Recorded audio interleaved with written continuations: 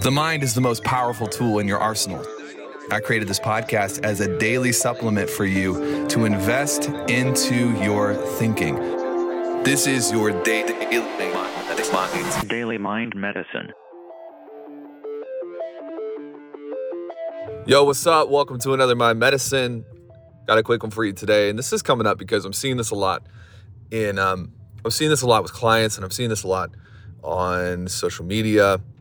And I don't have to tell you that the world, really, not just the country, but the world has kind of been in a timid space, a little bit of a landmine in the last few weeks. And maybe you're the kind of person that's like, hey, I don't want to pay attention to it. Cool. Bury your head in the sand and become irrelevant. That's fine by me. But I think you have an obligation to pay attention and to really listen to what is going on, what the climate is, because if you don't, you will become tone deaf and you'll become irrelevant. And there's no question about it. But this thought that is in my head is that this crises will reveal what you would not deal with yourself.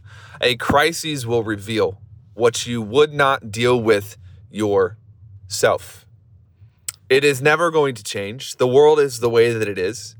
And every decade, every couple of decades, we have these swan events, these crises that pop up. And what you get to see is the selective dismantling of the people who have built a measure of success, but they did not earn it. And they never dealt with the shit that they went through as a child or as a young adult.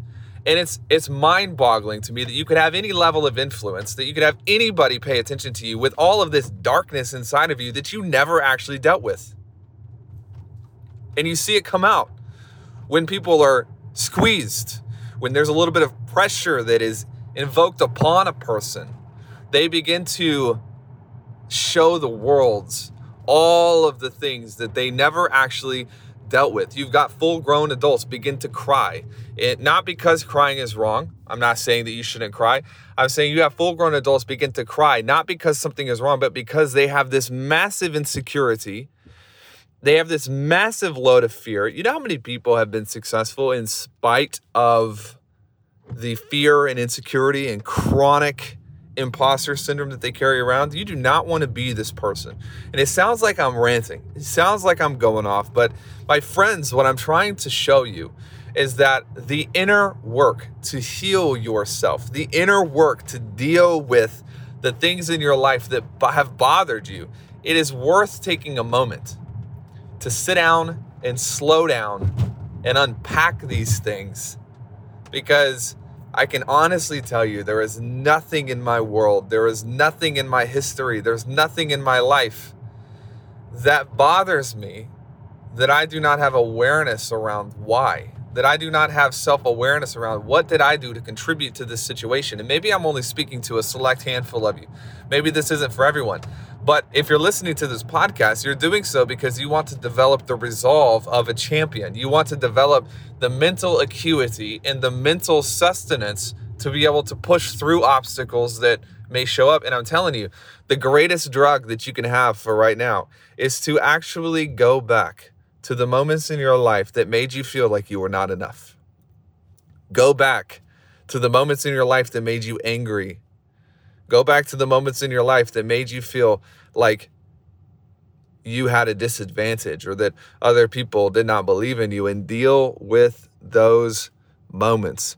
Because the success you get from the bad emotions, the success you get with the chip on your shoulder is not real success. It's not sustainable success. What good is success if you don't take pride in the process? What good is achievement if you are not fulfilled as a byproduct of that achievement? I had to make a decision a long time ago that I was not going to frustrate my way to the top of the mountain. I wasn't going to allow my motivation to be, well, I'm going to prove everyone wrong. I had to actually become healthy, my friends, and so do you. Because if you don't, then eventually a crisis will pop up and it will reveal to the world and it will expose to the world what you were not willing to deal with yourself. Try not to be vague, or trying to be as honest as I can with this communication, but take some time, go back to the dungeon and deal with where you came from. Make yourself healthy. Nothing you achieve from a place of unhealth is worth it. All right, see you guys.